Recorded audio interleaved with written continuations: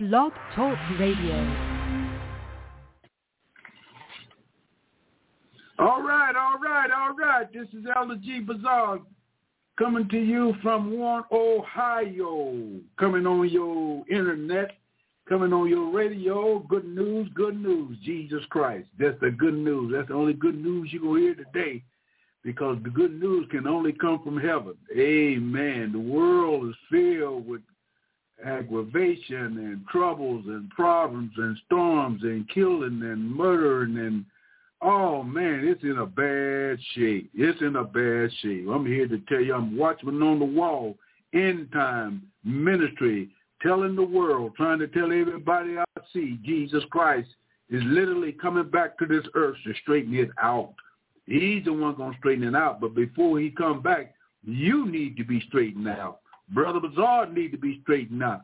Everybody on this planet needs to be straightened out. I don't care who you are, what you are, where you're coming from, what's your ethnic group.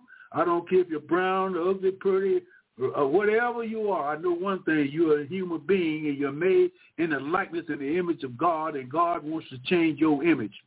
Because when you were born in a bad image. You was born in sin and shaped in iniquity did your mother conceive you. Now, if you were born in sin and shaped in iniquity, you don't have the image of God. You got to have the image of God, amen, before you can get to heaven. Oh, preacher, what is the image of God? The image of God is Jesus Christ. Amen. Praise God. And Jesus Christ is the Son of God, which means he is God in the flesh. When God came to this earth, he came in his name, Jesus Christ, born of a woman in the Bethlehem of Judea, wrapped in swaddling clothes, came down here in the flesh. He became a human being for the first time ever through eternity. God became human because he was both divine and he was human. And he had to become a human being because somebody, good God Almighty, somebody had to die. Oh, my God. Before we get into the message, before we get into the word, we want you to bow your heads, those that are listening in. If you got a friend somewhere that ain't doing nothing and ain't got nothing to interfere with this, tell them to tune in on Watchman on the Wall, end time internet ministry, telling the world, get ready. Let's bow our heads. Our Heavenly Father, in the name of Jesus, we thank you, Lord, for this opportunity.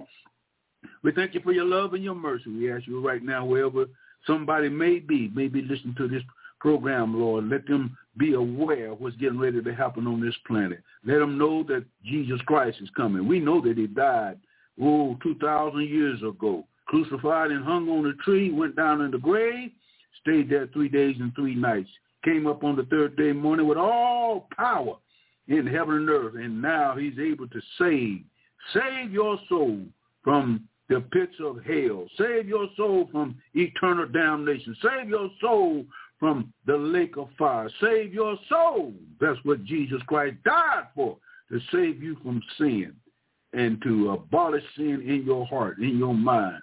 And we ask you right now in the name of Jesus, those that may listen, may take heed to him coming back in his birth, death, and resurrection. In Jesus' name we pray. All right, the church say amen. I'm talking about the church that Jesus Christ purchased with his own blood. We know that there's two kinds of churches on the earth today. Amen. That means church means called out ones.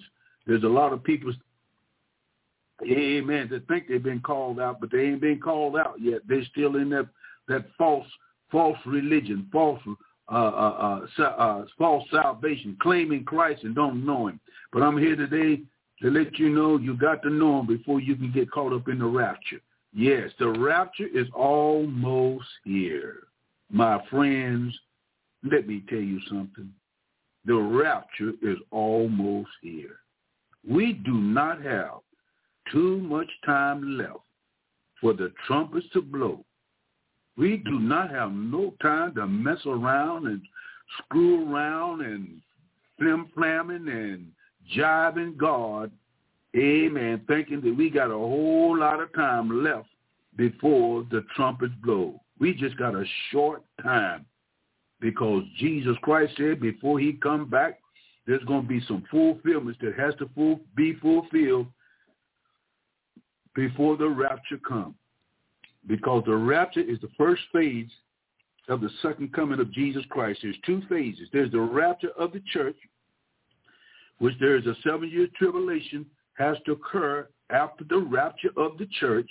After the rapture of the church, a 7-year tribulation will come up on this earth, and judgment will be set up on this earth, and it will take 7 years for God to fulfill, amen, this judgment that will take place within 7 years. After the 7 years are over, then Christ, Jesus Christ, will literally open up heaven. I mean, it's gonna be astronomical. It's gonna be mind-boggling. It's gonna be so frightful for those that don't know Jesus Christ. It's gonna be so frightful that men, women, captains, and all kinds of people will pray to the mountains. They're going to pray to the mountains and tell the mountains, fall on us, hide us from the one that sitteth on the throne. That's found in the book of Revelation, 6th chapter. In the latter part of that chapter, you will read exactly what's going to happen. The sky is going to literally open up. That's the second coming of Jesus Christ. The rapture is the first phase of the second coming of Jesus Christ. There is a 7-year gap between the rapture and the second coming of Jesus Christ. I want you to get to understand that, because some people got it mixed up. They got a post-rapture. They got a mid-rapture of the church, and the church will not be raptured up in the post. It won't be raptured up at the mid. It'll be raptured up at a pre-tribulation, because the church has to leave before the tribulation can start. We're standing right on the edge of beginning of the 7-year tribulation. It hasn't started yet, but we're getting a lot of prelude of the tribulation, because everything has been set up right now. It's been set up right now for that rapture to occur, and after that, then the Antichrist will come. Now, if he's going to come after the rapture, and the rapture is near, that means that the Antichrist is alive today. He's alive. He's waiting. He's at the split second. He's waiting for the removal of the body of the church of the Lord and Savior Jesus Christ, and that church is the church that Jesus Christ purchased with his own blood, without the shedding of blood. There is no remission of sin. You cannot be saved without the blood of Jesus Christ. Jesus Christ had to shed his blood 2,000 years ago, and the blood of Christ has never lost its power. It saved back there in ancient time. It saves today, and it will be saving all the way up to the end of the millennium reign of Jesus Christ. But before the millennium reign occurred, God has to cleanse the earth and remove sin from the earth. And after he does that, he is going to start the millennium reign. And the only sin that man will have to deal with is a sin of unbelief, because the devil is going to be bound. He's going to prison. His prison time is getting ready. He's going to be locked up in the bottomless pit. The bottomless pit, the pit where Satan is going to be bound for 1,000 years. He will not be able to roam the earth. He won't be able to cause destruction or nothing. Why? Because God is going to lock him up, and he's going to let man deal with the last sin to prove to mankind that there's one sin you cannot blame on Lucifer. There's one sin you cannot blame on the devil. There's one sin you cannot blame on wicked spirits and demonic demons. There's one sin that you cannot blame on the devil and all his cohorts, and that sin is unbelief. And God is going to give man an opportunity and prove to man, prove to the angels, prove to the cherubim, and prove to the human race that there's one sin that you can go to hell over for good. That sin is unbelief. Why? Because the devil believes He knows. How do you know that? He was once in heaven. He roamed. He walked the streets of gold, seen the jewels and the diamonds. He was in the presence of God Almighty. He knows that God created him, spoke him into existence. He knows that God gave him a position in which he was supposed to remain in. He gave him a position to direct the choir of the heavenly choir. He was directing the praise team. He would get the angels, and he knows that he was a music instrument that would use his music instruments that was inside of his body. Every music instrument that you see today, Satan had the power to get the tune and cause the other angels to praise God, because God loved praising. He said, the Bible said, praise him in the morning, praise him in the noonday, and praise him when you go to bed at night. Praise him when you come into the house. Praise him when you go out of the house. Why? Because God is worthy to be praised. He is worthy to be admired. He is worthy to love. He is worthy to adore. He's worthy for everything because he is God Almighty, self-existent one. Don't have a beginning and don't have an end. He always existed. He always will exist. He will never go out of existence. And he's got power. Woo, you talking about power. And the power that he had power enough to become man. He had power enough to go to the cross. He had power enough to lay in the grave for 3 days and 3 nights. And he had power to get up on his own power. Woo! What you talking about? That means that he had power enough to suffer, power enough to be beaten on and scrutinized and ostracized. He had power to take every sin. Ooh, Lord, have mercy. Take every sin that man can put up on the cross, every sin that man can put up on Jesus Christ. And we know that the Bible says there's one sin that's unforgivable, and that's blaspheming of the Holy Ghost. And when you walk in unbelief, when you disobey God, you are what? You are in the act of blaspheming God. That's not the blaspheming of the Holy Ghost. The blaspheming of the Holy Ghost is when you are saying that Jesus Christ used the Holy Ghost, and the Holy Ghost is the chief spirit of Satan. And the Lord used the Holy Ghost, which belonged to Satan, to cast out devils. That's the blasphemy of the Holy Ghost. I hope you can understand that. And only a sinner can blaspheme the Holy Ghost. Only a sinner can. A saint, a born-again believer, a person that loves the Lord cannot blaspheme the Holy Ghost, because the Holy Ghost does not speak against itself. A Holy Ghost does not give anything credit to Satan that what God can do. So a lot of people think they don't blaspheme the Holy Ghost. Well, Apostle Paul said that I was a blasphemer. In other words, he spoke against the Holy Ghost. He didn't know Jesus Christ. But then when he met Jesus Christ, then the Lord saved him. And he said, now I am no longer a blasphemer. Blaspheming, to speak against. Blaspheming is to take a Holy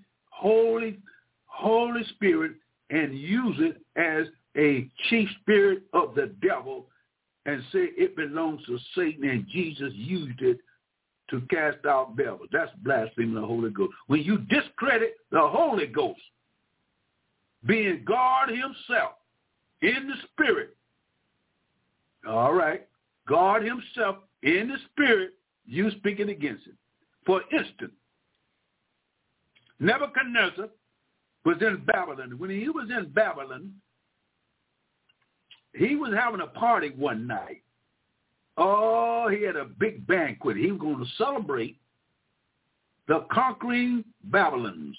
He was going to celebrate the victories that the Babylonians had achieved. He was going to celebrate his kingdom. He was going to celebrate his achievement. And he was having a banquet one night. And as he was at that night, about 12 at night, when they was they were really getting down with it. Oh, they had music, they had drinking, they had women, they had parties, they had drugs, they had all the things that the world's enjoy.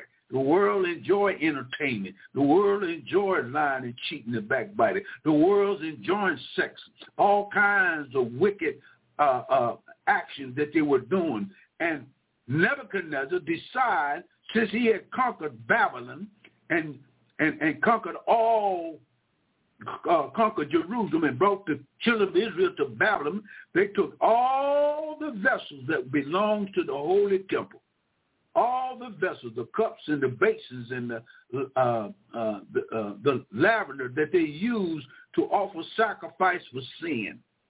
He took all those vessels and brought them to Babylon and had them in his cupboard, had them in his warehouse. And one night he decided, said, well, I'm going to drink. I'm going to go get those holy vessels, the holy vessels, God's vessels that he used for the sin offerings of the people of Israel. He's going to go in and get them holy vessels, those things that belong to God. And anything that God touched, it becomes holy. It is separated. It is set apart. And for one reason, and that was to offer sacrifice for sin.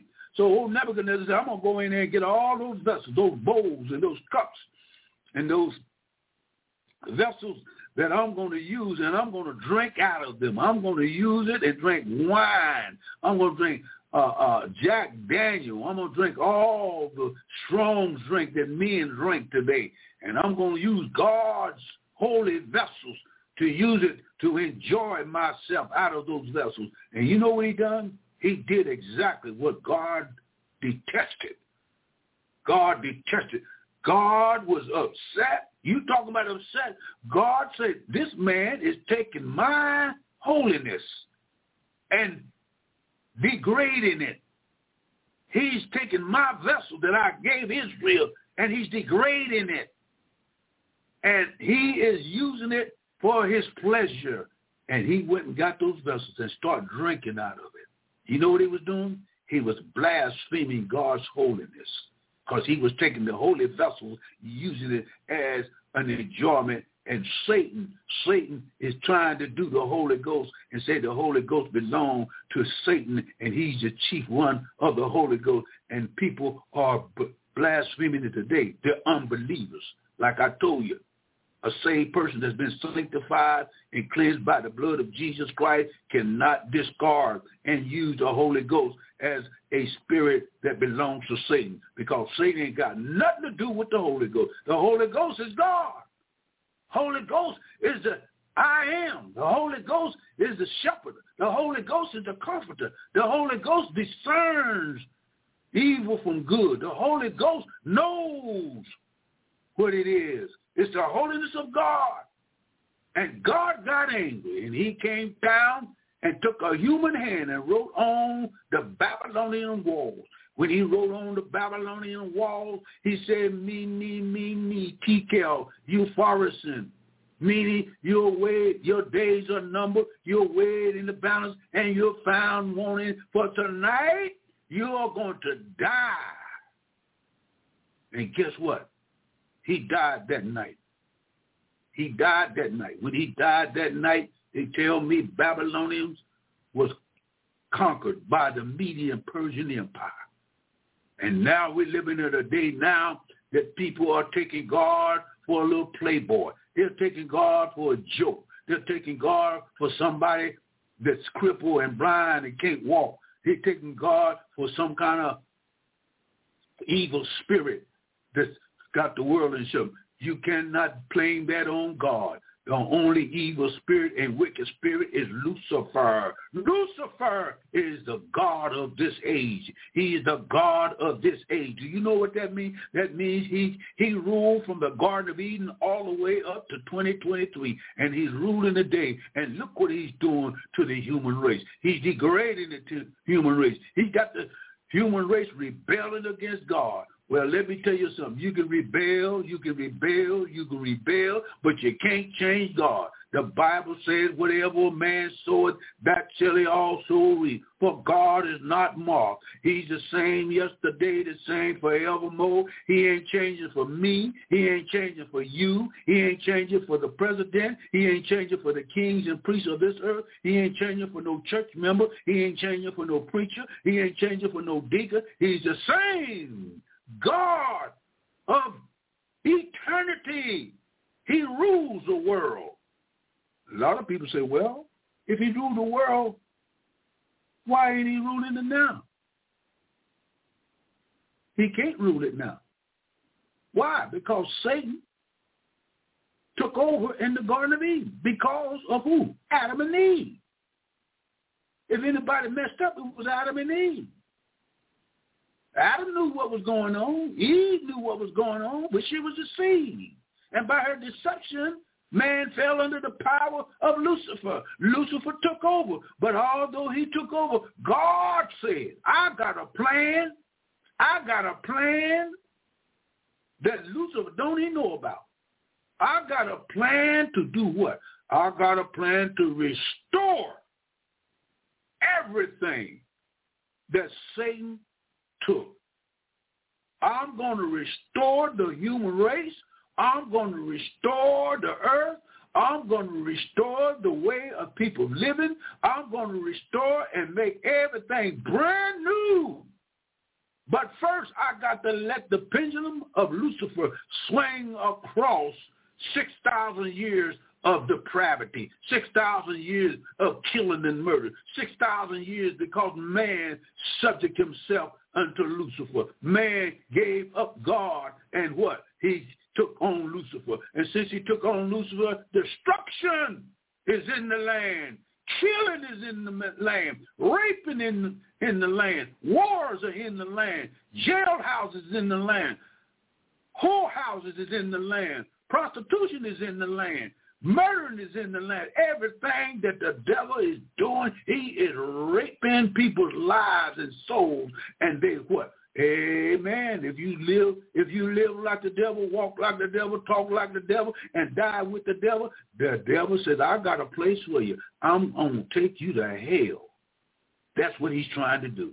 He's trying to take everybody to hell, but he's not going to do it.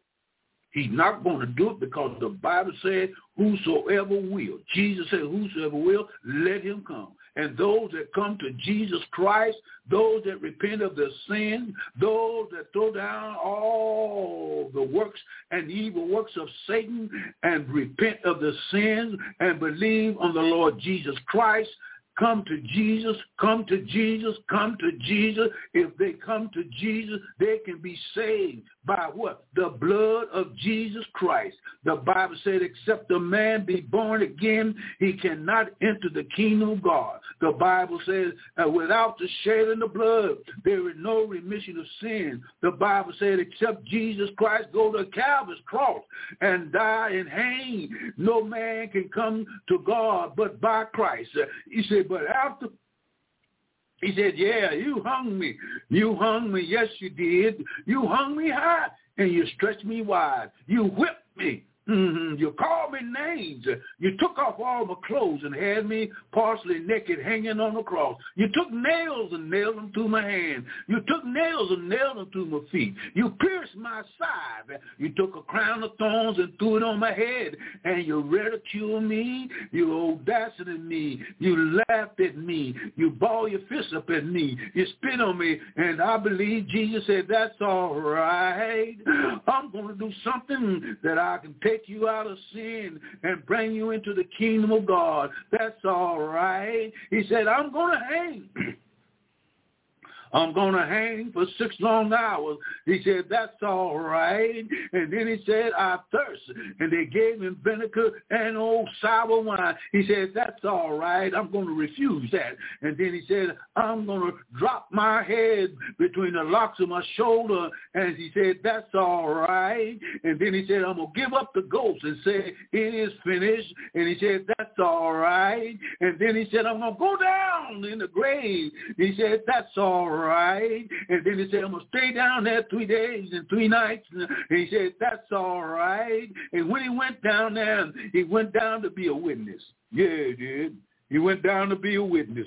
He went down there and spoke to Abraham. He spoke to all the patriarchs that was already down there in the bowels of the earth in a place called paradise. And then he went over on the cross side, on the other side of the great gulf, and he spoke to the wicked spirits that were bound up in a place called Tartarus. And he said, now I come to tell you, I got the victory. Yes, I do. I got the victory. I'm just only going to be down here for 3 days and 3 nights, but I want to tell you something. Satan said, if he get up back on top side, I'm done, I'm finished.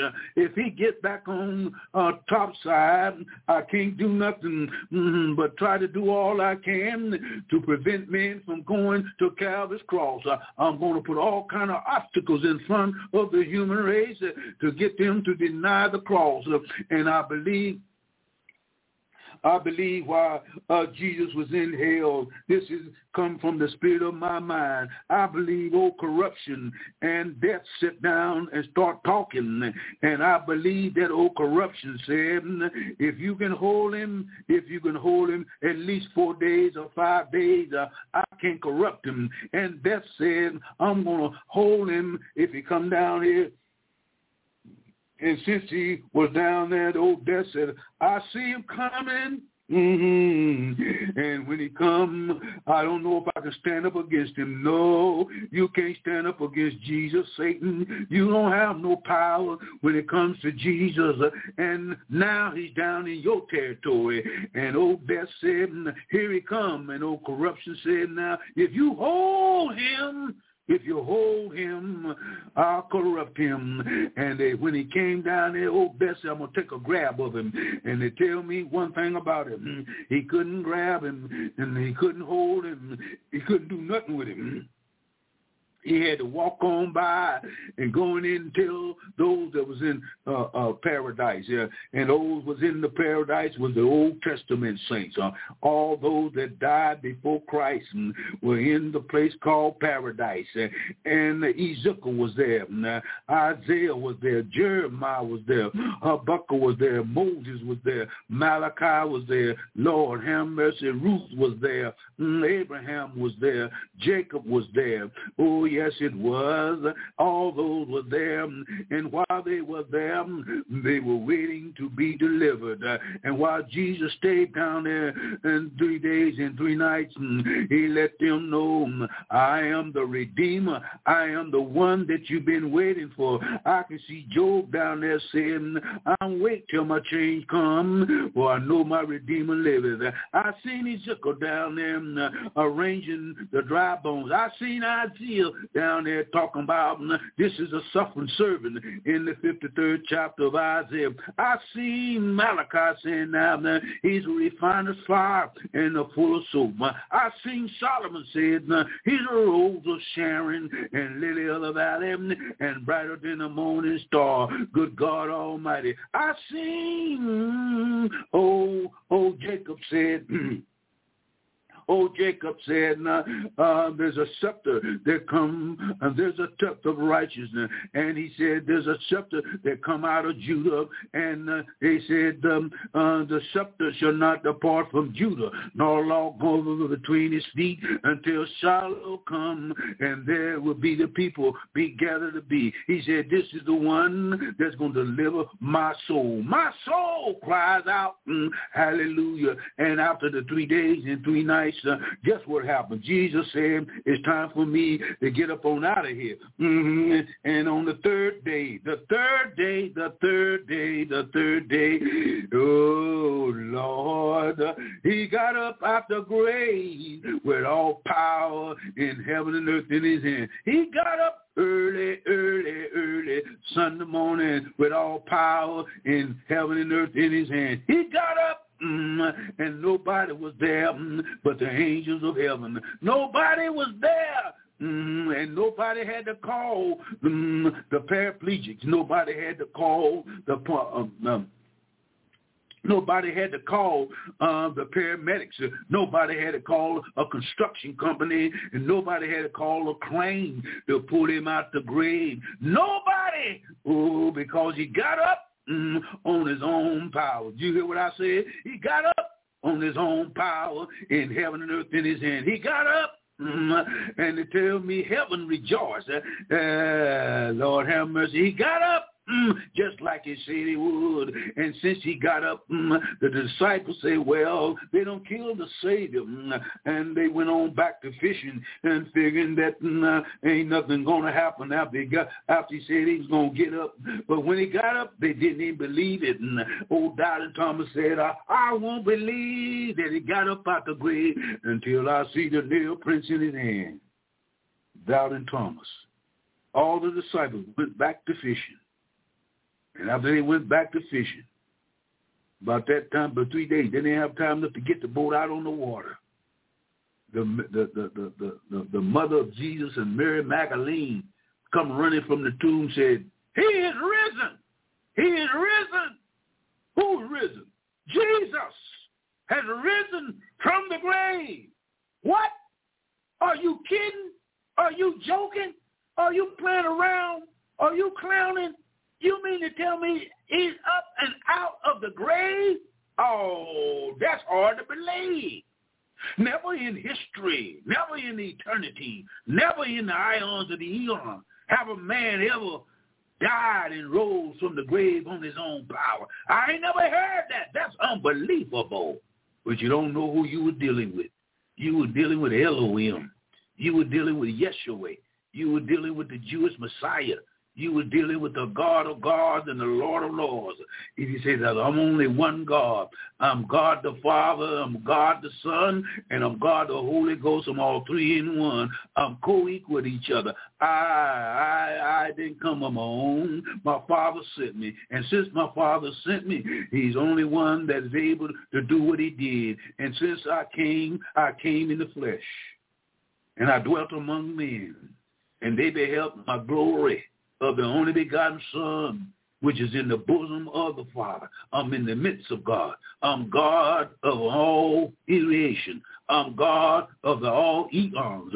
I'm God of God aeons. I'm God of eternity. Jesus, the Son of God, came out of the grave. And we're coming up on the Easter Sunday. I don't like to even call it Easter Sunday. Easter came from the word Esther, which means a pagan goddess. When Jesus came from the grave, it was on resurrection morning, and that's it. There was no Easter bunnies. There was no eggs. There was no jumping around. There was none of that. Jesus got up on not Easter Sunday. He got up on resurrection morning, and he got all power in his hand.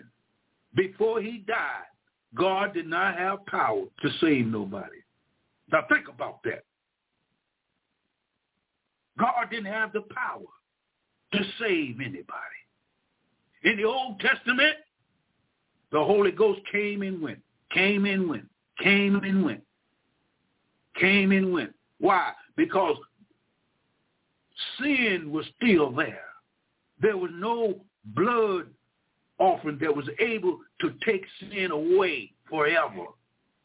The only thing the animals were used for was a blood sacrifice to cover sin in the Old Testament. From all the way over from Genesis to Malachi, 400 years, and nothing was said until John the Baptist came and said, repent, for the kingdom of God is at hand. God didn't have the power to save nobody until, listen to me, woo! He didn't have no power to save nobody until after the resurrection of Jesus Christ.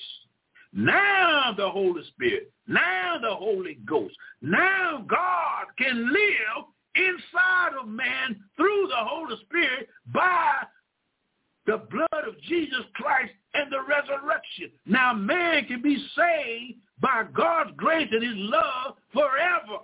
Uh-oh, wait a minute, look here. You mean when Christ died, salvation came, and we call it eternal redemption? God saved somebody. He saved them forever. You cannot walk out of salvation. You can't take the Holy Ghost and throw it away. The Holy Ghost is in you forever. And the reason it's in you forever because of what Christ done. He died for your sins, all of them, your past, your present, and your future. Now he has washed you and removed sin from your soul and from your spirit. Now you are a child of God. Make no difference what you got to go through. Apostle Paul said, what can separate me from the love of God that's found in Christ Jesus? He said, nothing, nothing, nothing, absolutely nothing. A lot of people say, what you mean, absolutely nothing? In the book of Romans, amen, we find the word of God. Look what we see in Romans.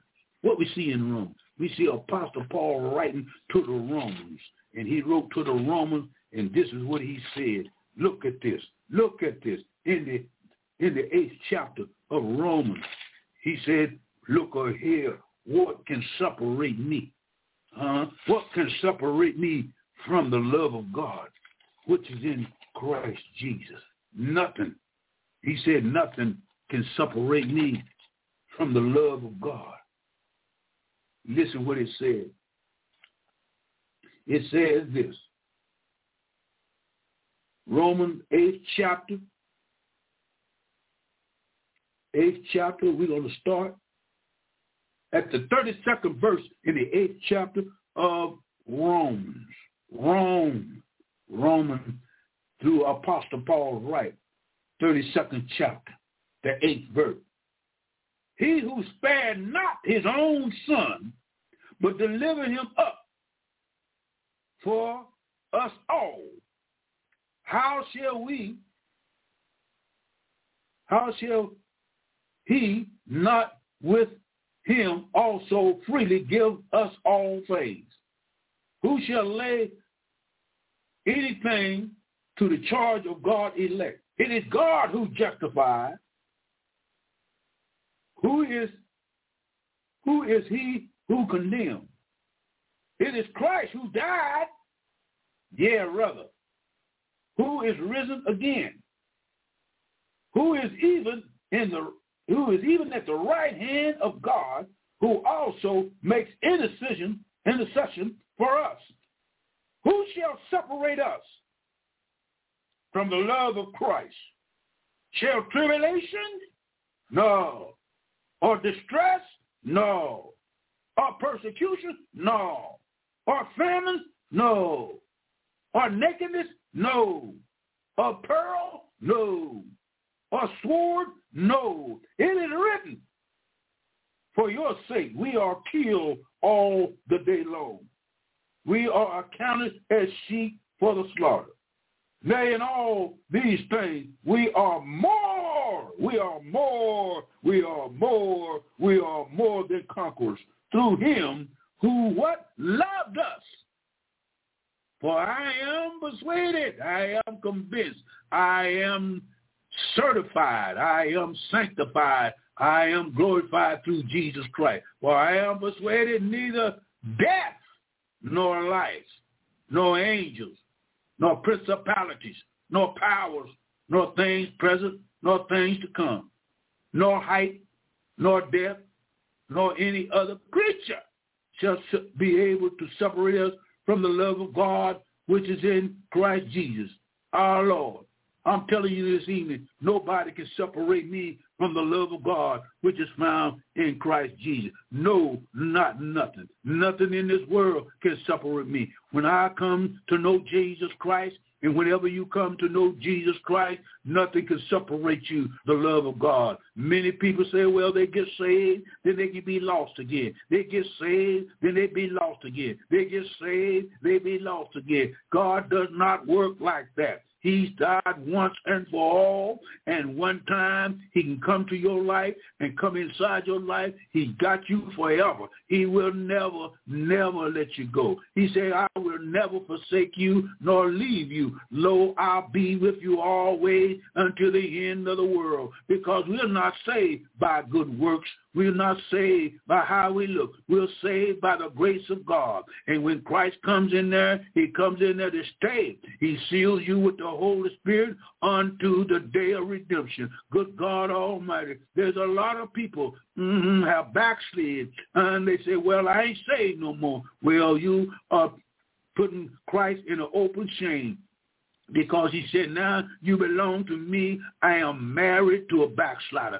I'm married to one that have backslid. And backsliding means that you're not doing the will of God. You're not loving right. Backsliding means that you have a form of godliness, but you don't have that power to come out of what you're supposed to come out of. And let me tell you, he said, I'll forgive you 70 times 70. That means 490 times a day. The Lord said, I'll forgive you if you sin against me. But let me tell you, if you sin, that means that when you sin, you got to ask for forgiveness.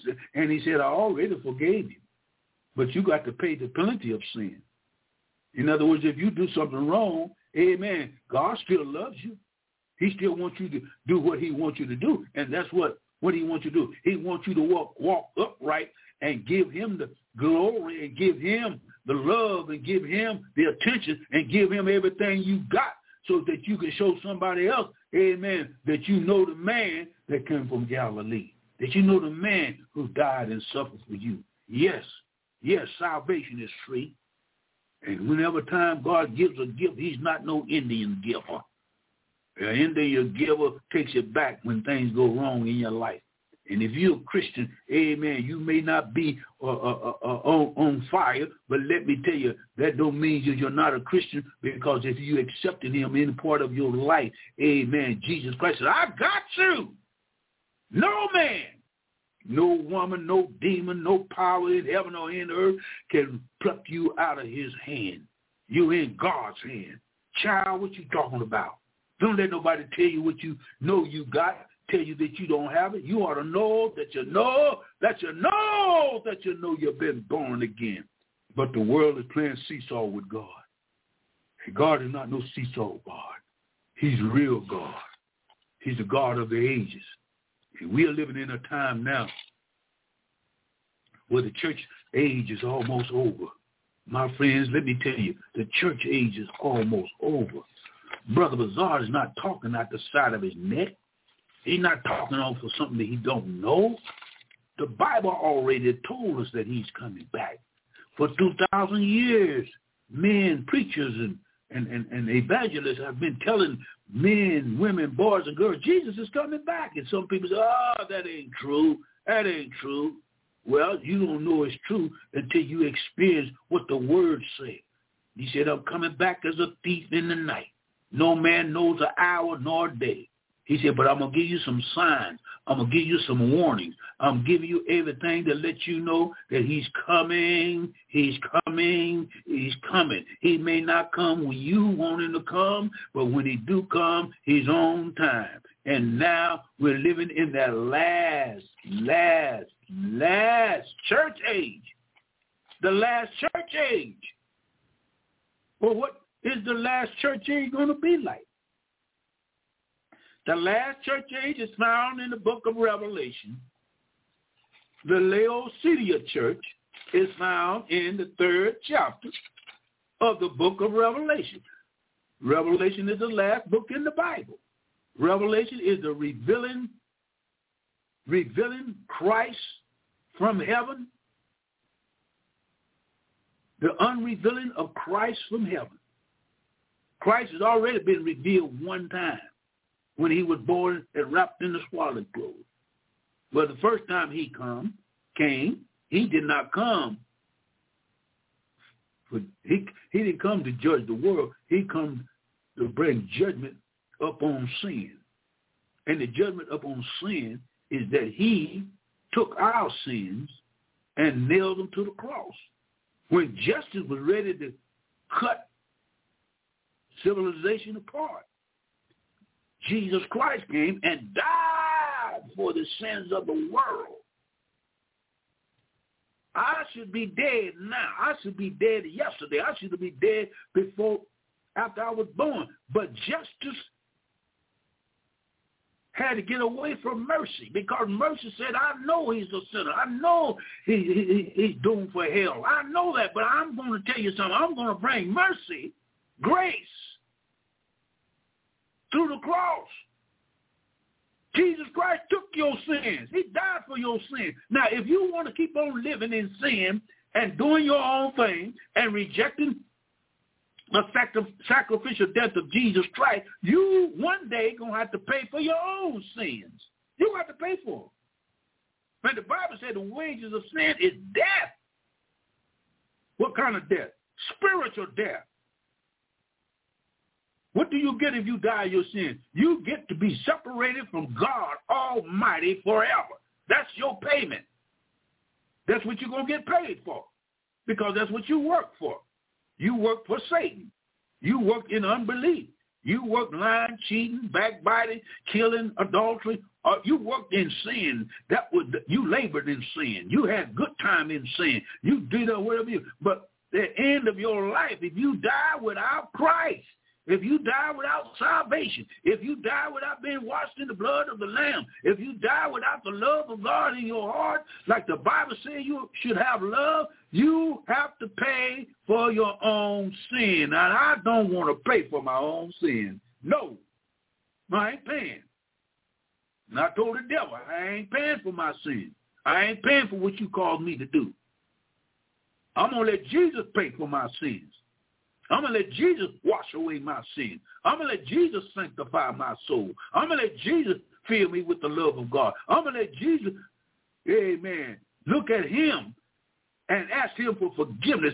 And I'm sorry for my sins, and I want to repent of my sins. And I want you to come on into my life by the blood of Jesus Christ, that I can be saved from my sins. So when I die, I will not have to go to hell, because my sins are washed in the blood of the Lamb. If my sin is not ever washed in the blood of the Lamb and I die, I'm going to hell. I'm going to hell. You're going to hell if you don't get saved. If you don't come to Christ and let him save your soul. You only got one. There's no reruns on life. You can't live 40, 50, or 60 or 70 years and then get ready to die and say, Lord, I want to do my life over again. Lord, I don't want to go to hell. Give me another chance. Well, God will give you more than one chance. He don't give you a chance of a lifetime. But you live like you wanted to live. You gave yourself over to Lucifer and tried to serve God at the same time. You did what you wanted to do. Now you got to take all your sins that you've done and pay for it. And the payment is eternal payment, eternal destruction, eternal agony, eternal fire, gnashing and gashing of teeth. That's your payment. You chose that payment. You loved life so good and you live so good, and you don't have to live good to go to hell. You can live bad and go to hell. What I mean, poor folks can go to hell, rich folks can go to hell, black folks can go to hell, white folks can go to hell, the big kings and queens and princes can go to hell. The reason they're going to hell is not because of the color of the skin, but because they got sin in their soul. They got sin in their spirit. They reject what the only royal sacrifice of Jesus Christ in his shed blood. Because the only power that's able to save your soul is in the blood of Jesus Christ, because it's God's blood. God became human, and he had his own blood system. Spotless, righteous, consecrated, dedicated blood. No sin nowhere. Not a spot of sin. And the power that the blood has, it can wash you, your soul, your spirit, and make you whiter than snow. It can cleanse you of all your sins and make you fit for heaven by the blood of Jesus Christ. Not by your works, not by your education, not by how you walk or how you talk, not by how your genealogy, your bloodline, your progenitors are those that was born before you and your royal family, because there ain't no such thing as a royal family until Jesus Christ come into your life. Because we all come from one blood. That one blood was Adam and Eve. And it took 6,000 years for the earth to be populated. At the population that's on the earth now is 7.6 to 8 billion people. And all of them, all those that was born is not the seed of man. Satan got his seed down here. Satan has his seed down here. He is working to try to stop and corrupt, still trying to corrupt the human race. He did it in the pre-Adamic world. He's trying to do it through the Adamic world on down to now. And it is called what? It is called Nephilims, where at one time, during the flood of Noah, angels came down to earth. Now listen, angels came down to earth and cohabitated with the daughters of men and brought forth Nephilims, which were giants, a corrupt seed of Satan. Satan tried to corrupt the human race ever since he fell from heaven, and he's still trying to do it. And by that, God knows exactly what's his seed from mankind and the seed of Satan, because he wants to destroy what God has made, because he's jealous, he's mad, he done lost his mind. He knows he's damned forever in hell. H-E-L-L, and you can't stop saying L. There's a lot of L's in it because it's eternity. And the world has been warned for 6,000 years that Jesus Christ is coming back. God is going to judge the world. The world can't go on too much longer like this. And the people of this planet is saying, ha, ha, ha, ha. Oh, man, that's a bunch of bull. That's what the world is saying. That's a bunch of bull. And then you got some folks that say, well, I kind of believe it, but they ain't saved. They have given their life to Christ. They got a form of godliness, but they ain't got no power, which is the Holy Ghost power, to love one another, to love God and to put God first in their life. They're second-rate so-called Christian, because let me tell you, if you're a child of God, been born again, you know you've been born again, and you ain't playing around, you serious about what you do for God and say to your fellow man, guess what? You better be born when Christ comes back. Because when he comes back, as you know in the scripture, it says he's going to come back like a twinkling of an eye. A twinkling of an eye. And just before he come back, he says some biblical prophecy must be fulfilled. The biblical prophecy meaning that before Christ comes back, things are going to take place in Jerusalem and around the world to show the world that Christ is soon to come back. And here's one of them. One of them is that the Euphrates River, before the rapture, the Euphrates River is going to be practically dried up now. It's drying up now. And it started drying up 35 years ago. 35 years ago until now, they tell me you almost can walk across the Euphrates River, because that's a sign just before the rapture. The sign before the rapture is one of those signs, is the drying up of the Euphrates River. And underneath the Euphrates River, since it done got so low now, there are caverns and caves underneath the river. And since the river done went down, the archaeologists and the geologists and the eschatologists have went over and found caves underneath the Euphrates River that can be seen right now. And they have found out that underneath and inside those caves, they hear the sounds of groaning, and hollering and change of demonic demons. 4 angels are bound up. 4 angels. Now listen to this Bible. I didn't read this in no funny book, Playboy pen. I didn't read this in no dictionary. I didn't read this in no Good Housekeeping. I didn't read this in no magazine.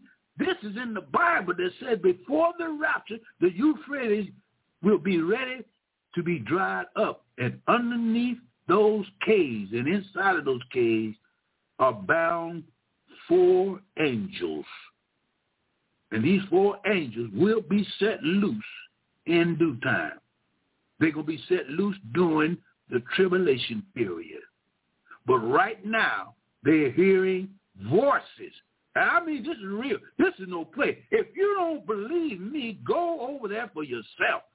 Spend you a couple $1,000 and go over there yourself and look at what you can hear and see and feel the presence of wicked angels ready to be set loose. And when they are set loose, they're going to be set loose in the time of the tribulation period. That's Bible prophecy saying it's going to happen in the future. It's already drying up, so that's one. You're already hearing voices and chains and groaning for these angels to be set loose. They're terrible looking creatures. And then you got war coming on the scene. War. War with who? In the book of Ezekiel. In the book of Ezekiel, the 38th and 39th chapter of Ezekiel, Gog and Magog, Meshach and Tubal, which is modern-day Russia. And Ezekiel wrote that in the last day, just before Christ raptured the church, there's going to be a war come on the scene.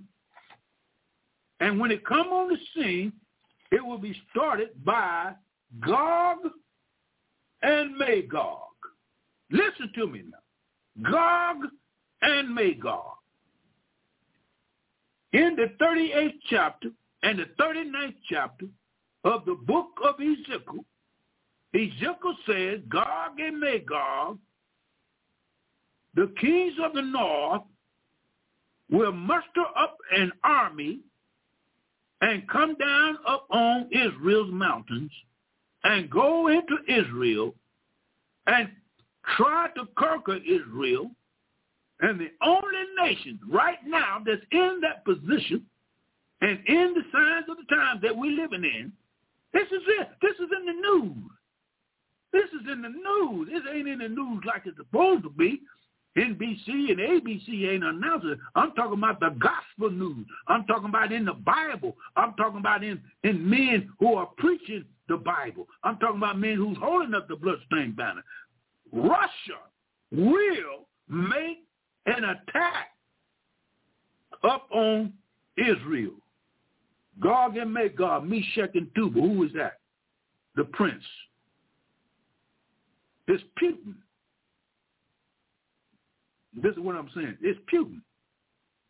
Putin now done messed up Ukraine, killing babies, wiping out families, tearing up the cities and bombing everything that moves. And he thinks he ain't doing nothing, but he's a murderer. He's a cold-blooded murderer. He don't care nothing about nobody. And that's Russia's traits. Russia's always been a bear-hungry, flesh-eating nation. They kill people. They do everything they can to try to rule people and control people. Now we're living in the last days, just before the rapture. And just before the rapture and during the rapture, there's going to be a World War III. We don't have two wars already. World War I, World War II. We don't have wars in between. This war that's coming up. We had Korean War. We had Vietnam War. We had war ever since the beginning of time. And the first war was recorded in the 14th chapter of Genesis. The last war will be concluded at Armageddon. Armageddon will be the final war on this side of the millennium reign. And after the millennium reign, God is going to let men go and rebuild the population. And at the end of the millennium reign, Satan is going to be loose one more time. And those that did not get saved during the millennium reign is going to muster up the last army, and it is called Gog and Magog, and they are going to gather around Jerusalem and try to burn it again. They try to burn it in the Babylonian, get rid of it. They tried to, all through human history, the Jews have been ostracized. And now, this World War III is getting ready to be mustered up. The Bible says this in the 38th and 39th chapter. I'm going to read some of it. I won't be able to go all the way through it, but it says this. Now, this is Bible prophecy getting ready to happen. Listen what it says. And the word of the Lord came unto me, saying, Son of man, set your face against Gog, the land of Magog, the chief prince of Meshach and Tubal, and prophesy against him. Gog is another name for what? The Antichrist. Now get me right. Gog is not the Antichrist. Putin is not the Antichrist, but he has that spirit of the Antichrist. The Antichrist is coming from the west. But this here typified Antichrist against God, or try to take the place of God. The third verse says, and say, thus says the Lord God. I didn't say it. The prophets didn't say it, but the prophet said that God said it, so they wrote it down. When they wrote it down, they said, the Lord God, behold, I am against you, O God, the chief prince of Meshach and Tubal.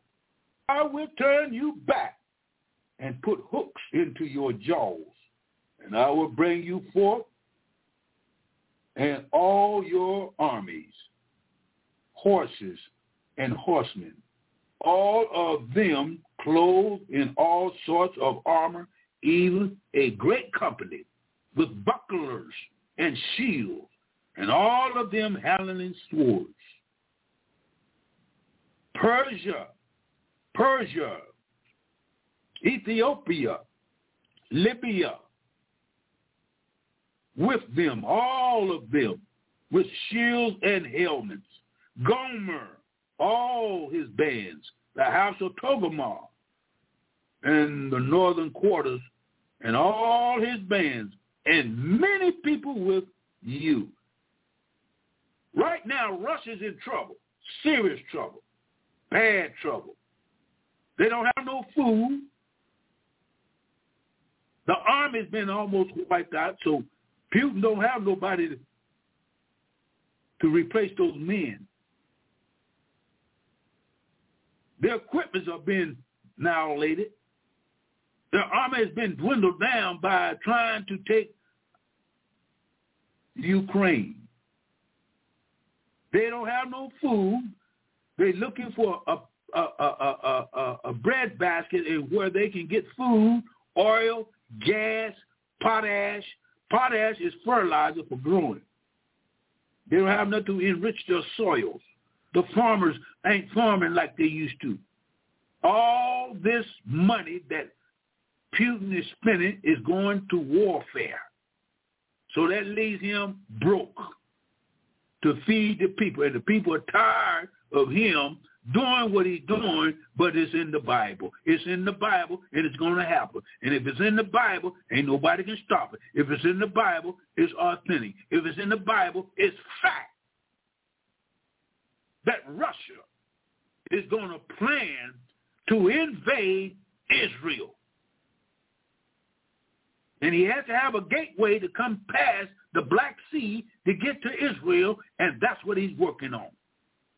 And now his army is dwindling, and he needs more ammunition. He needs more men. He needs everything to make this invasion to try to get victory. So these are the nations that's going to join him in confederation. Persia, which is Iran, Ethiopia, Libya, all of them with shield and helmet. Gomer, which is Germany, and all his bands, the house of Togarmah, which is Turkey, of the northern quarters, and all his bands, and many people with you. He's going to have a, listen, 1, 2, 3, 4, 5. 5 nations are going to link up with Russia and have an army that will cover the land like a cloud. And they are going to make provisions to come down on the mountains of Israel, the mountains of Israel, the holy mountain, the land that God gave the Jews 3,000 or 4,000 years ago. He's going to make it an invasion up on the land and come down from the northern parts and invade Israel. 7th verse. Be thou prepared and prepare yourselves, you and all your company who are assembling unto you, and be you a guard unto them. Be prepared refers to a taunt given by the Holy Spirit to the Antichrist. In other words, prepare yourselves to the very best of your ability, and still it will avail nothing, as you will totally be defeated. In other words, they're going to prepare themselves. These 5 nations join up with the Russia and come down on the land and be prepared. The 8th verse. After many days you shall be visited. What you talking about? In the time that Ezekiel wrote this was 606 BC and beyond. He made that prophecy about 2,700 years ahead of time.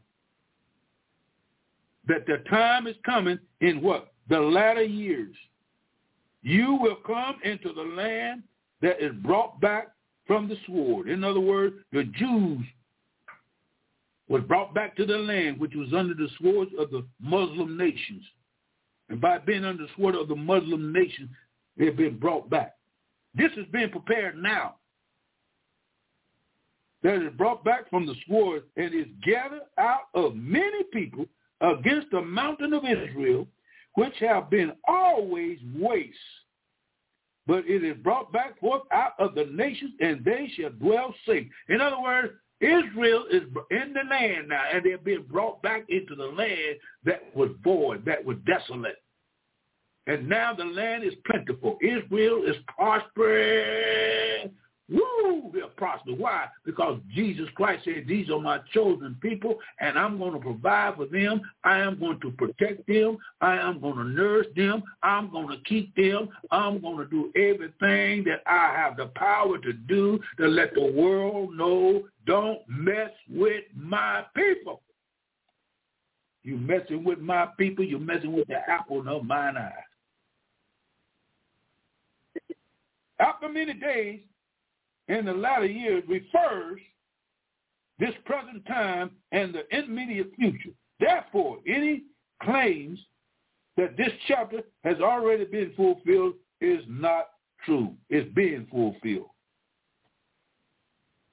The land that is brought back from the sword refers to many conflicts Israel has had since the beginning of a nation in 1948. All is gathered out of many people refers to the various nations such as Egypt, Syria, Iraq, which did not desire to become a nation, and which therefore greatly opposed her. These nations didn't want Israel to become a nation, but she became a nation anyway, and they opposed it, and they don't want Israel in that land. But it is brought back forth out of a nation pertaining to the United Nations, voting that Israel will become a state, with even Russia voting her approval. And they shall dwell safely. All of them refers to the terrible horror of the Holocaust in World War II, with 6 million Jews slaughtered by Hitler, and Israel then demanding a homeland. Instead of being scattered all over the world, their feeling was that if this could be obtained, then the world, they would be safe if they come back into the land. So when Hitler killed 6 million Jews, slaughtered them, boiled them, cooked them, stripped them, skinned them, made fertilizer out of them, lampshades out of them, took their hair and made wigs. They mutilized Israel. 6 million Jews were slaughtered. Why did God let that happen? God didn't let that happen. Israel rejected Jesus Christ. When they rejected their Messiah at the cross, they told God, we don't need you.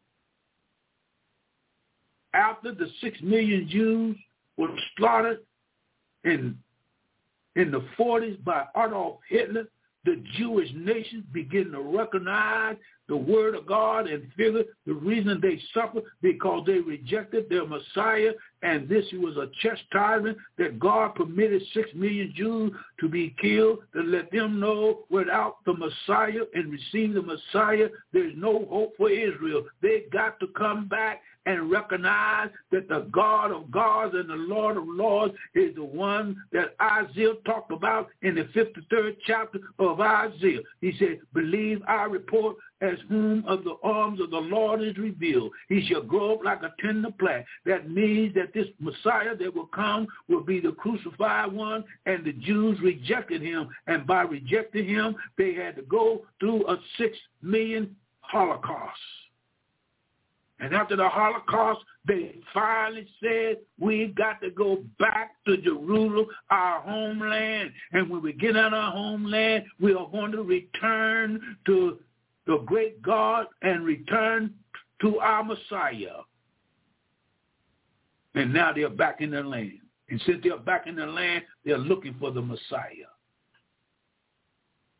But when they look for this Messiah, it's still going to be the wrong one. Because there is a man that's in the earth today that was born in 1968. And since he was born in 1968, he is now in Jerusalem. How do you know all that? You got to read your Bible. You got to pray. You got to fast and pray. You got to be committed. You got to be dedicated. You got to be consecrated to know what God is saying in his word. So the Jews have suffered 6 million loss.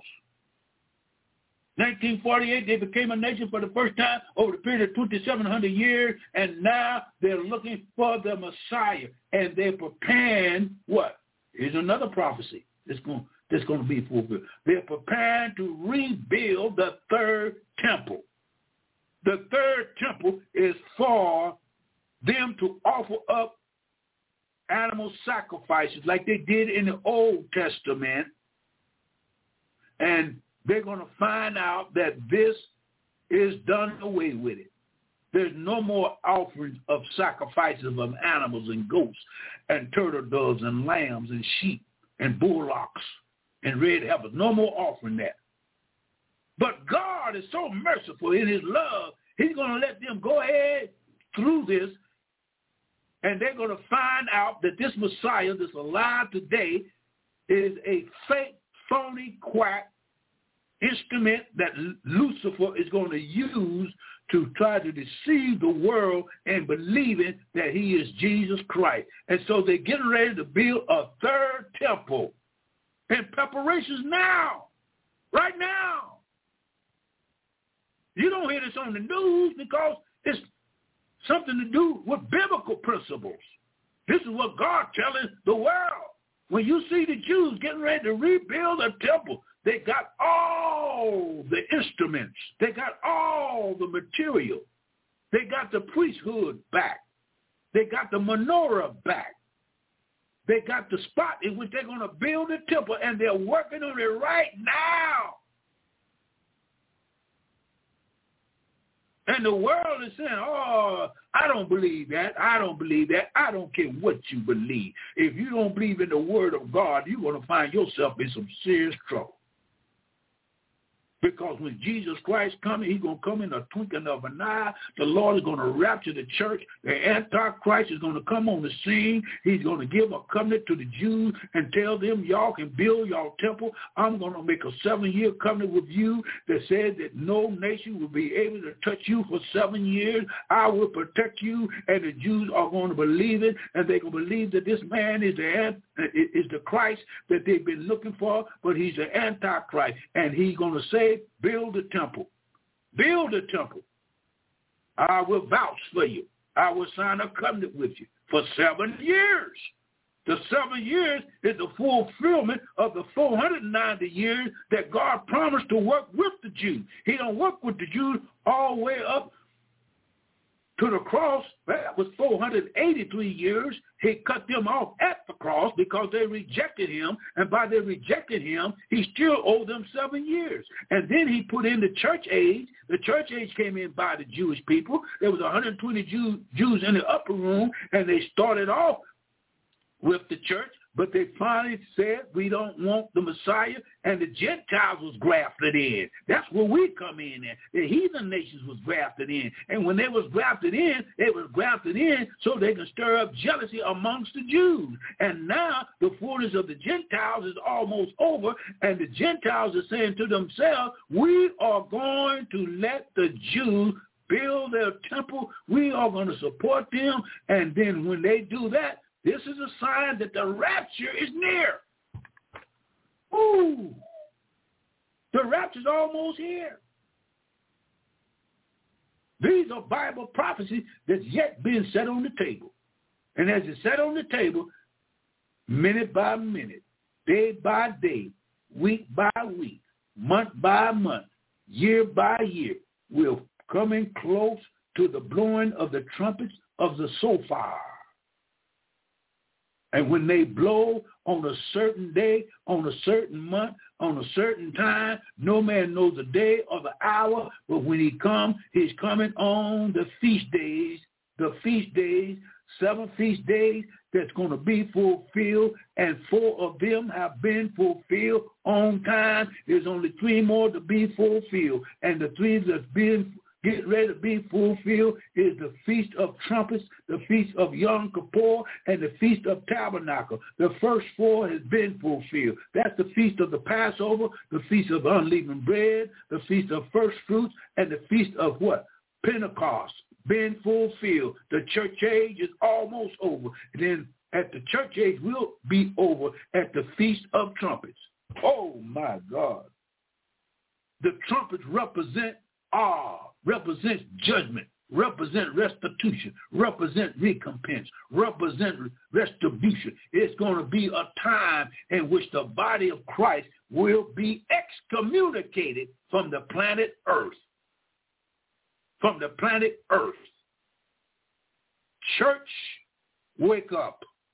Church, wake up. Quit sleeping. Quit slobbering. Preachers, wake up. Deacons, wake up. Teenagers, wake up. Jesus Christ is coming back whether you like it or not. He's coming back to get the body of Christ. Not no specific denomination, or denomination ain't in this. Because you're Baptist, Presbyterian, Roman Catholic, Seventh-day Adventist, atheist, satanic churches, occult churches, ain't got nothing to do with being caught up in the air. Because if you haven't been born again, you're going to be left here amongst the unbelievers. And you're going to have to face the ultimate Antichrist. The Antichrist will be nothing like ever before on the planet. He's going to be a beast of beasts. He is going to try to wipe out every human being on the planet. He's going to try to control every person on this planet. And he's making preparations now. Because there's a time coming when man, woman, boy, and girl will not be able to buy or sell unless they receive the mark of the beast. The mark of the beast, let me tell you what it is. It's a computer chip. A lot of people say, oh, I don't know about that. Yes, it is. It is a computer chip that's going to be inserted in your right hand or on your forehead. And when you receive this computer chip during the mid-section of the latter part of the 3.5 years of the tribulation, once you receive this mark, it's irreversible. Once you receive this mark of the beast, you will be able to buy and sell. You will be able to get to your bank account. You will be able to keep your house. You will be able to continue to drive your car. You will be able to buy gas. You will be able to buy groceries. You will be able to do all the things that you have been doing. But once you receive the mark, that means that you have turned your back totally, ultimately, turn your back on the birth of Jesus Christ, on the miracles of Jesus Christ, on the suffering of Jesus Christ, on the death of Jesus Christ, on the resurrection of Jesus Christ, and on the second coming of Jesus. You have totally turned your back on the crucifixion. And when you turn your back by receiving this mark totally on the crucifixion, there is no reversible. You can't reverse it. And underneath your skin will be planted a chip. And this chip, once it gets into your body, it automatically changes your DNA. It destroys your consciousness of God. It destroys your consciousness of holiness and righteousness. It destroys everything that concerns to the spiritual realm, who God is.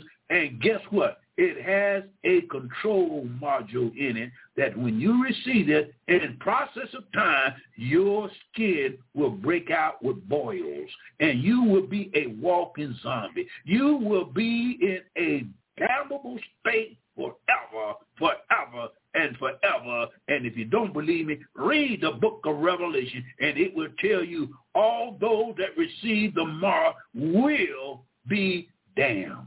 Why? Because they rejected the only plan that man can be delivered from sin, and that is the crucifixion, the resurrection, and the coming of the Holy Spirit by the blood of Jesus Christ.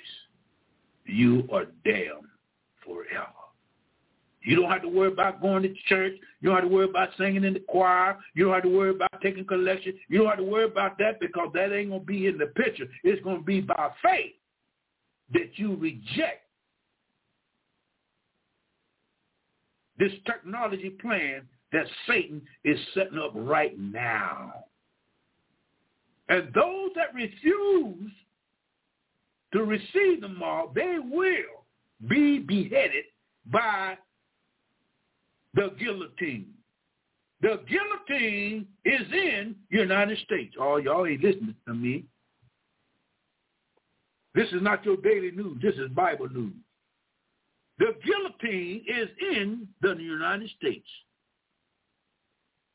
And the guillotine is going to be used in the United States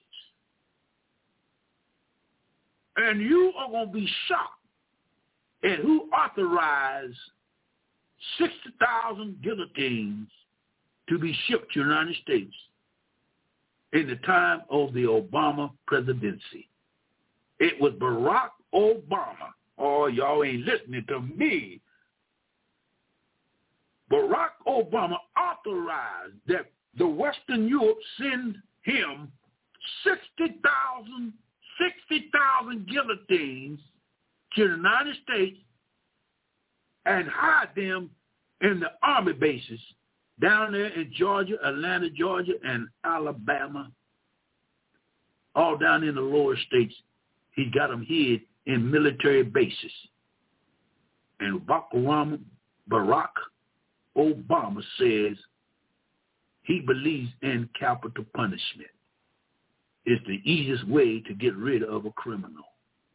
But that's not in his plan. His plan is in the end game. And the end game is when the United States link up with the European common market. And the European common market will be controlled by the Antichrist. And America came from Britain, all those European countries. They're going to link up. The United States is going to link up. And the world is going to link up with this Antichrist. And he's going to authorize that the guillotine be used to kill Christians. Christians will be slaughtered in the United States. It will be slaughtered in foreign countries. Why? Because it's called the Great Tribulation. The Great Tribulation. The Great Tribulation, in which Satan will take control of the whole world for a period of about 7 years. At the end of the 7 years, it will come to a head, and they will meet Jesus Christ at the Battle of Armageddon. And all the armies of the world will converge on Jerusalem to try to stop Jesus Christ from coming back to earth with the church. With the church. Not the Baptist church, not the Presbyterian church, not the church of Satan, not the church of atheism, not the church of agnosticism, not the church of Buddhism, Shintoism, Taoism, not the church of Islam. No. N-O. It will be the saints of God that have been washed in the blood of Jesus Christ, and them only. They will come, and they will come in the clouds with Jesus Christ. And that is found in the book of Revelation at the 19th chapter in the 11th verse. That is the second coming of Jesus Christ. Jesus Christ come back with the church, and guess what's going to happen when he get ready to come back? Listen what's happening. I don't want to get off of this Gog and Magog. We'll get back with that later on, but that's World War III is coming. World War III is coming, and when it comes, it's going to be coming during the time of the tribulation period. But the table is being set right now, because just a few more months, Russia is going to build her nuclear army and build her army with more men. The 5 nations that I talked about, amen, they would join Russia, and they would make a lewd attempt to come down on the holy mountain. And God is going to swipe them from the face of the earth. And he's going to rain brimstone and fire. And he's going to cause such a delusion and such a great holocaust. And the men in the army is going to kill each other. And buzzards, woo! And people are going to be burying their bodies for 7 months. They're going to be burying their warfare for 7 years. It's going to be hell on earth, because God is saying, I ain't letting you take my people. You can forget about that. But at the end of the tribulation period, here's what's going to happen. Here's what's going to happen. Listen to me real good. In the 19th chapter of Revelation, I read this over and over again. Read this a lot of times. Here it is. In the 11th chapter, John said, John the Revelator, John the one that wrote the book of Revelation, it was given from God to Jesus Christ. Christ gave it to the angels. The angels gave it to John, told him to write to the 7 churches of Asia Minor and tell them what's going to happen. This is what's going to happen at the end of the tribulation period. It will be all over for the worldly empires and for the armies of the world. He said, and I saw heaven open, and behold, a white horse. And he that sat on him was called Faithful and True. And he said, in righteousness, look here, he does judge and make war. His eyes were flame of fire, and on his head were many crowns. And he had a name written that no man knew but he himself. He was clothed with a vesture dipped in blood, and his name is called the Word of God. And the armies, this is the church right here. This is the only time that the church is mentioned. And he didn't mention it, no denominational. Non-denominational. Denomination ain't got nothing to do with it. And he said, and the armies, the church, which were in heaven, followed him up on what? White horses, clothed in fine linen, white and clean. And out of his mouth goes a sharp sword. With it he shall smite the nations, and he shall rule them with a rod of iron. Jesus Christ is coming back to this earth with the church to rule with a rod of iron. In other words, tough love during the millennium reign. And he tread the winepress of his fierceness and wrath of Almighty God. God is angry right here. God is angry. And he had on his vesture and on his thigh a name written, King of Kings and Lord of Lords.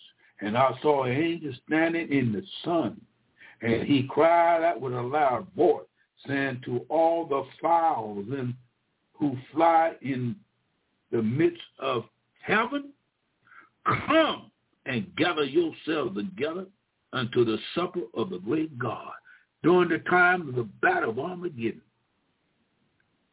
The battle of Armageddon is going to be horrific. God's going to call the buzzards and all the ravenous birds to come and eat the flesh of men, horses, and everything. The blood will be so deep in the valley of Megiddo that it will come up to a horse's bridle over the area of 200 square miles. Up to the horse's bridle is the great slaughter of the great day of the Lord God Almighty, and the church will participate in judgment with Jesus Christ, because what he did on Calvary's cross give God the right to save those that want to be saved. Do you want to be saved? Do you want to be there when they come from the glories of heaven? Do you want to be there when they crown him Lord of all? Do you want to be there when they call out and say who's going to break the 7 seals? Do you want to be there when they call out and sing hallelujah, hallelujah, praise God? Do you want to be there when they call out and say, well done, thou good and faithful servant? You've been faithful of a few things, I'm going to be your rewarder of many. Do you want to be there when they see him face to face? Do you want to be there when they say, time that now shall be no longer? Do you want to be there? Do you want to be there? This whole earth is on its last leg. Do you want to be there? 19th chapter of Revelation says that Jesus Christ is coming back to the earth with the church. That's it. The church is in the 19th chapter of Revelation. And if you will read that, you read it exactly the way I read it out of my Bible, because I got the same Bible. If it ain't in your Bible, you got the wrong Bible, because this is what my Bible, and my Bible is the Word of God. My Bible has 66 books. My Bible is written by holy men as they were moved by the Holy Ghost. My Bible is God's Word. My Bible is real. My God is authentic. And what he said he's going to do in this Bible, he's going to do it. So if you got the understanding of the 7-year tribulation, which is getting ready to come up on the earth. And just before Putin, amen, find out that he can get 5 armies of 5 nations, he's going to get an evil thought. And the evil thought is, I'm going down here upon the mountain of Israel and get me some victuals, get me food, get me water, get me gas, get me oil. I'm going to get it, and I'm going to rule the world from that spot. But he, his demons, and the nations, it's a lying wonder. God is not going to let nobody mess with his people. And that's the Jews. Back to Ezekiel said, this is what's going to happen. This is what it said, right out of the book. You shall ascend and come like a storm. You shall be like a cloud. Cover the land, you and all your bands and many people with you. World War III will start by Russia. It's going to end up with Armageddon. Thus saith the Lord God, it shall also come to pass that at that same time shall things come into your mind. This is what's going to come into your mind. This is what's going to come into Putin's mind. Listen what it says. And you shall think an evil thought. The evil thought will consist of plans of the Antichrist inspiring to destroy Israel and the Jews. That plan is the Battle of Armageddon. That's the plan. The evil thought is when Putin says, I'm going to go down here and start this thing off. I'm going to ignite it.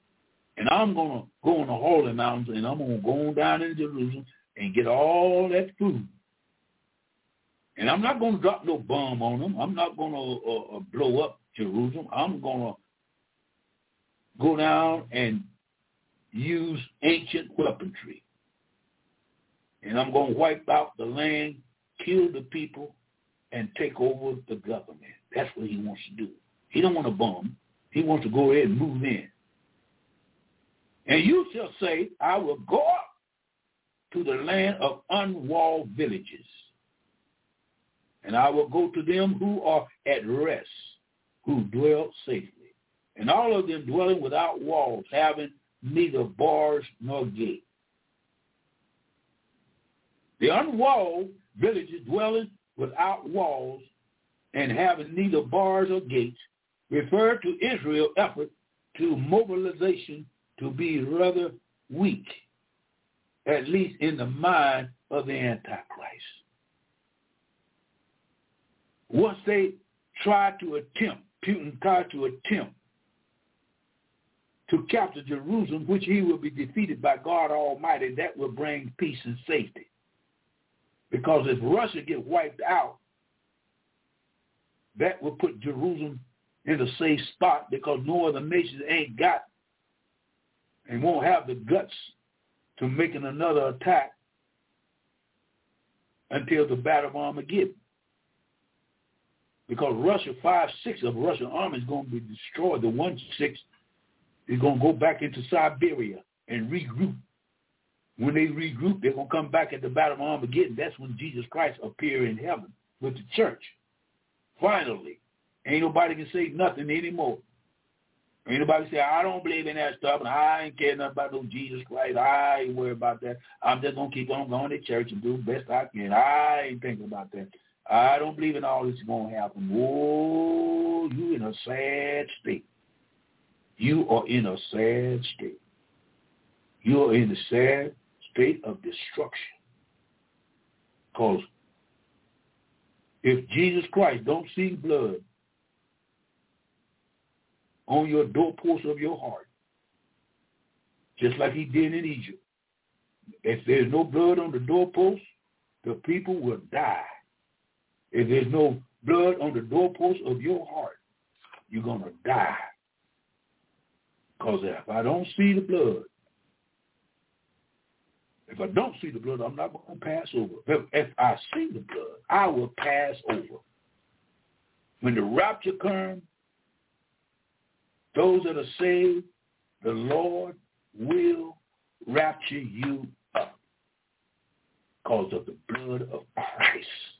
Nothing but the blood of Jesus Christ. Your works is not going to save you. Your own righteousness will not save you.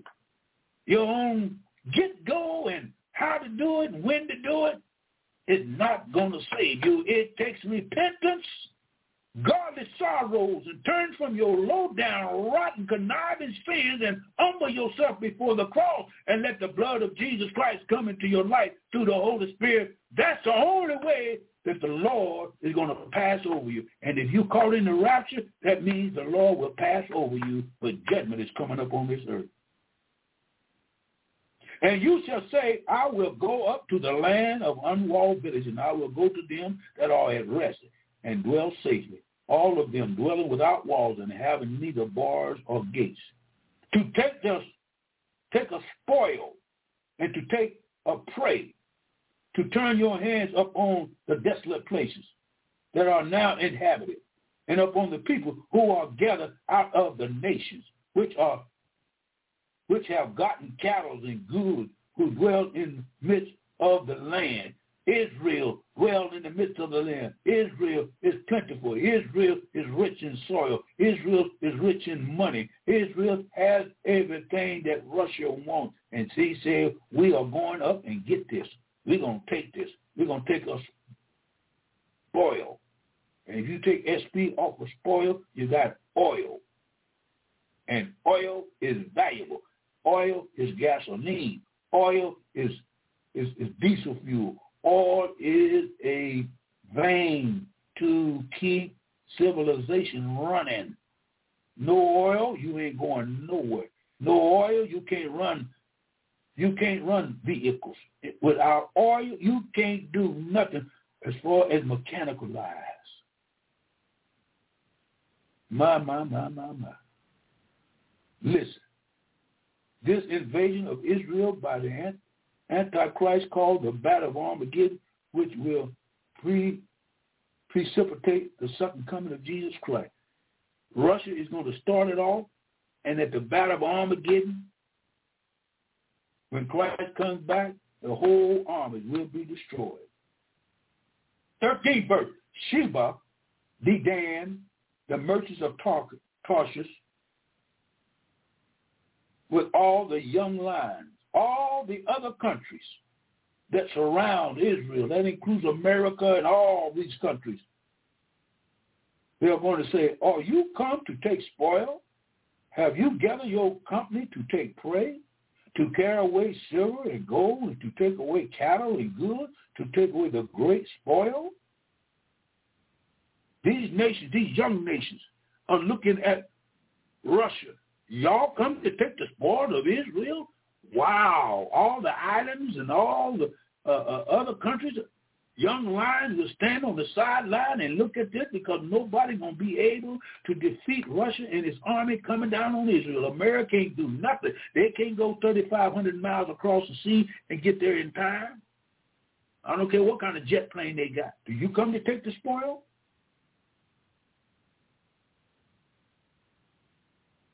That's what they seem like they're going to do. And then in the 14th verse it says, therefore, son of man, prophesy and say unto God, thus saith the Lord God, in that day when my people of Israel dwell safely, shall you not know it? And you shall come from your place out of the north part. Who's the north of Jerusalem? Russia, Moscow. And you and many people with you, all of them riding horses, a great company and a mighty army. And you shall come up against my people of Israel as a cloud to cover the land. And it shall be in the latter days. It shall be in the year 2027 or 2025. That's the latter years. That's the latter years of the last generation, because now we're living in the last generation. This generation ends in 2030. That's it. Ain't no other generation after this. Everything's just about genocide. Principles and moral values, almost genocide. Families and homes and young folks are almost genocide. The devil's trying to destroy anybody that get in his way. That's why it's best to know Christ. It's best to have a shepherd. It's best to have a comforter. It's best to know who God is, because without God, you're going to be caught off guard, and you ain't going to have no hope. You're going to have no joy. You're going to have misery. Why? Because you rejected Christ. You totally told him to go take a flying leap.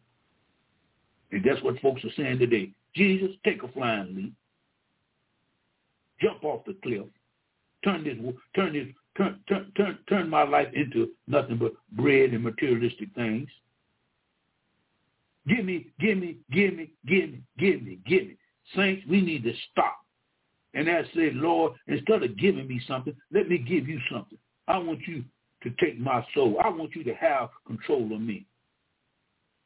Woo, Lord, have mercy. He said, and you shall go up against my people of Israel as a cloud to cover the land, and it shall be in the latter days, and I will bring you against my land, that the heathens may know me, when I shall be sanctified in you, O God, before their eyes.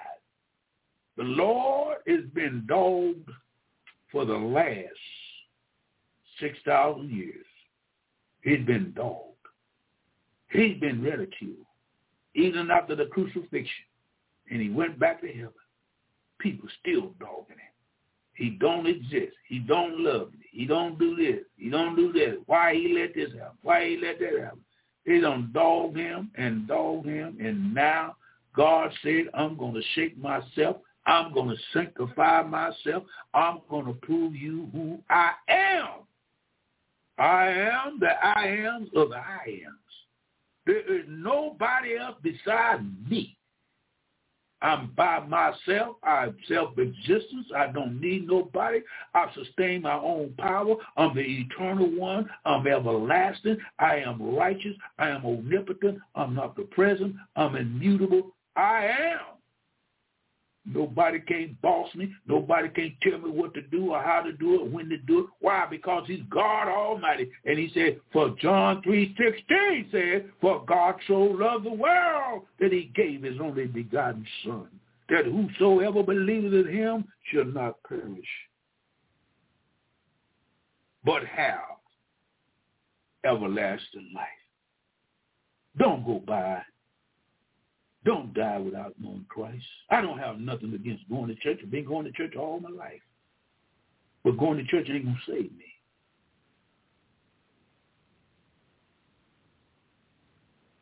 Only thing that saves you is Jesus. The latter days refer to the last days, which pertain to present and near future. In other words, these prophecies have already begun to come to pass. And with each passing day will accelerate their fulfillment. It's hastening on. It's almost over. We're at the end of the road. We're at the end of the church age, that glorious church age in which the church has had 2,000 years to do what? Preach the gospel. In season, out of season, when they want to hear it, when they don't want to hear it. Preaching when you don't want to preach it. Preach it. Preach what? Save Jesus and him crucified, suffered on Calvary's cross, bled and died, hung for 9 hours, dropped his head between the locks of his shoulder, went down into the grave, preached to those in prison, got up on the third day morning, stayed on earth for 40 days and 40 nights, went back to heaven, told the disciples, go back down to Jerusalem and mind your own business and go in the upper room and get there. And when you get there, within 10 days, I'm going to send you some power, which is the Holy Ghost. And you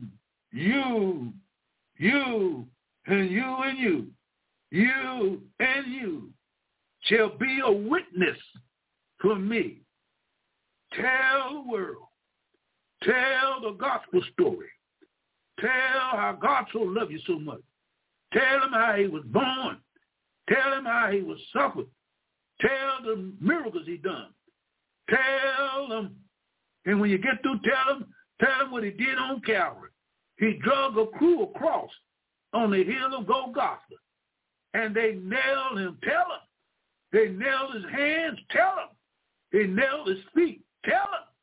They lifted him up between heaven and earth. Tell him. Tell him he preached from the cross. Tell him. He uttered seven sentences. He preached from the cross. And when he closed his sermon, he said, it is finished. The veil temple rented from top to bottom. The animals was happy.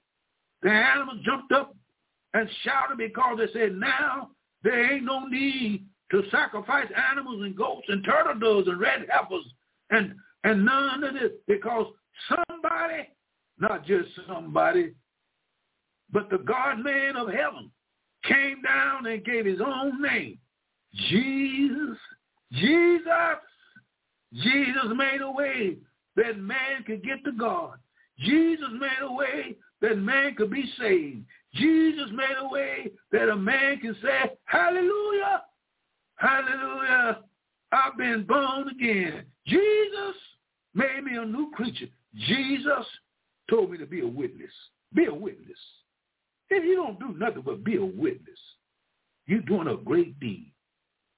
But if you can't be a witness, what can you be? Witness to who? Witness to who Jesus is. What he done for you. How he saved you. How he kept you. How he put up with your mess. Your sarcasm. How he forgave you. How he long-suffered for you.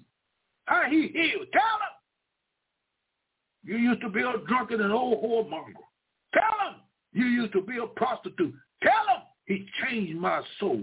He changed my mind. He changed my way. He changed everything about me. And now I can tell him and I can be a witness. Repent and believe on the Lord Jesus Christ, and thou shalt be saved. Saved for what? Saved from the damnation of sin. Saved from the punishment that hell brings. You don't want to go to hell. No, you don't. This is Elder Bazaar. You don't want to go to hell. No, you don't want to go. And ain't nothing in this world going to hell over. Money, prestige, sex, drugs, prostitution. You want to be important? Education ain't what's going to hell over. Turn from sin and let Jesus in, because he will not come in unless you tell him to come in and you want him to come in. He's not coming. He's standing at the door knocking every day, and you won't come to the door. You're afraid to come to the door. You're afraid you're going to lose friends. You're afraid that you ain't going to be able to do what you want to do. You're afraid of being born again. But Jesus Christ ain't going to hurt you. He's going to save you. But if you don't receive him, you're going to be hurting the rest of your life through eternity. Why don't you come right now? This is the best opportunity that you can come. Jesus loves you. I know it. If he loved me, I know he loves you. I was a sinner, undone, wretched, and he saved my soul. Only thing you got to do is repent. With a contrite spirit, broken, sad. You feel bad because you're sinning against the Holy God. And God is telling you, I want to stop you from sinning against me.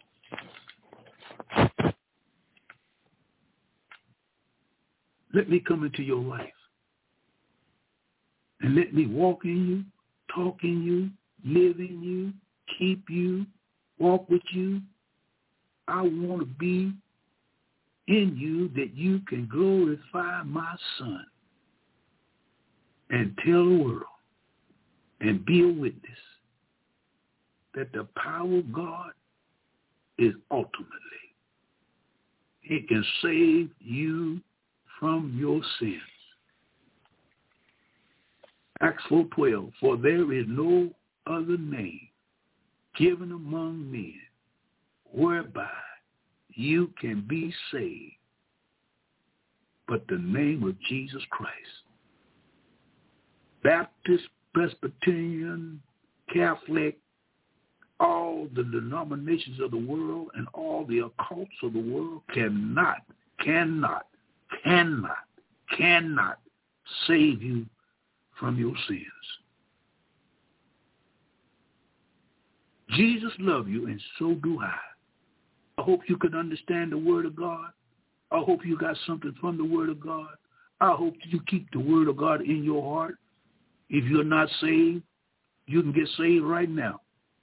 I don't care if you're in your car, at home, or wherever you may be. Jesus Christ loves you. He can save you, and he's coming back. This world is on its last leg. Banks are closing, locking up. People losing their homes.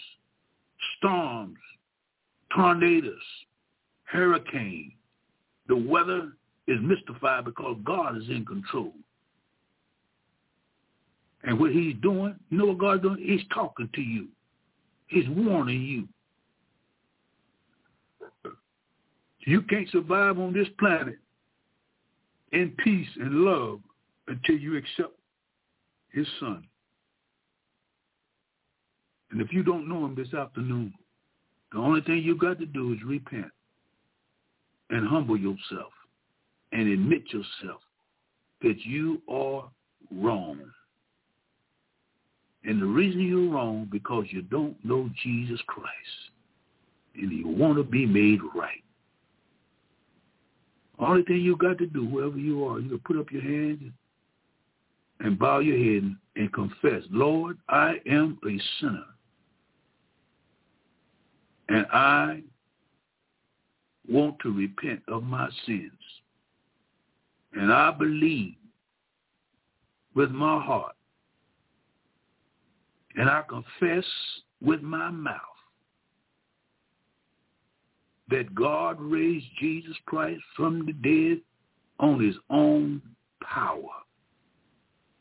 I believe that he can save my soul if I humble myself and turn from my wicked ways and confess right now.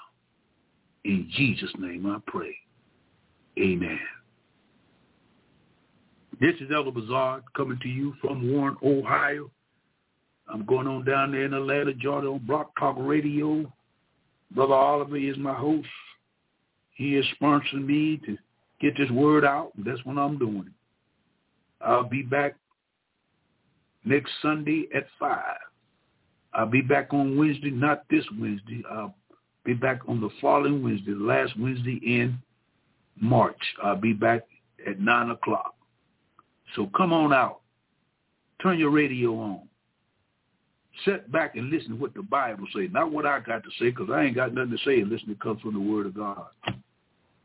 And the only thing I can tell you right now, if you're not saved, make sure you're saved before you die. You don't know when you're going to die. But if you're alive, you ought to make a choice right now. Because I'm telling you, if you leave this world without Jesus, you're going to hell.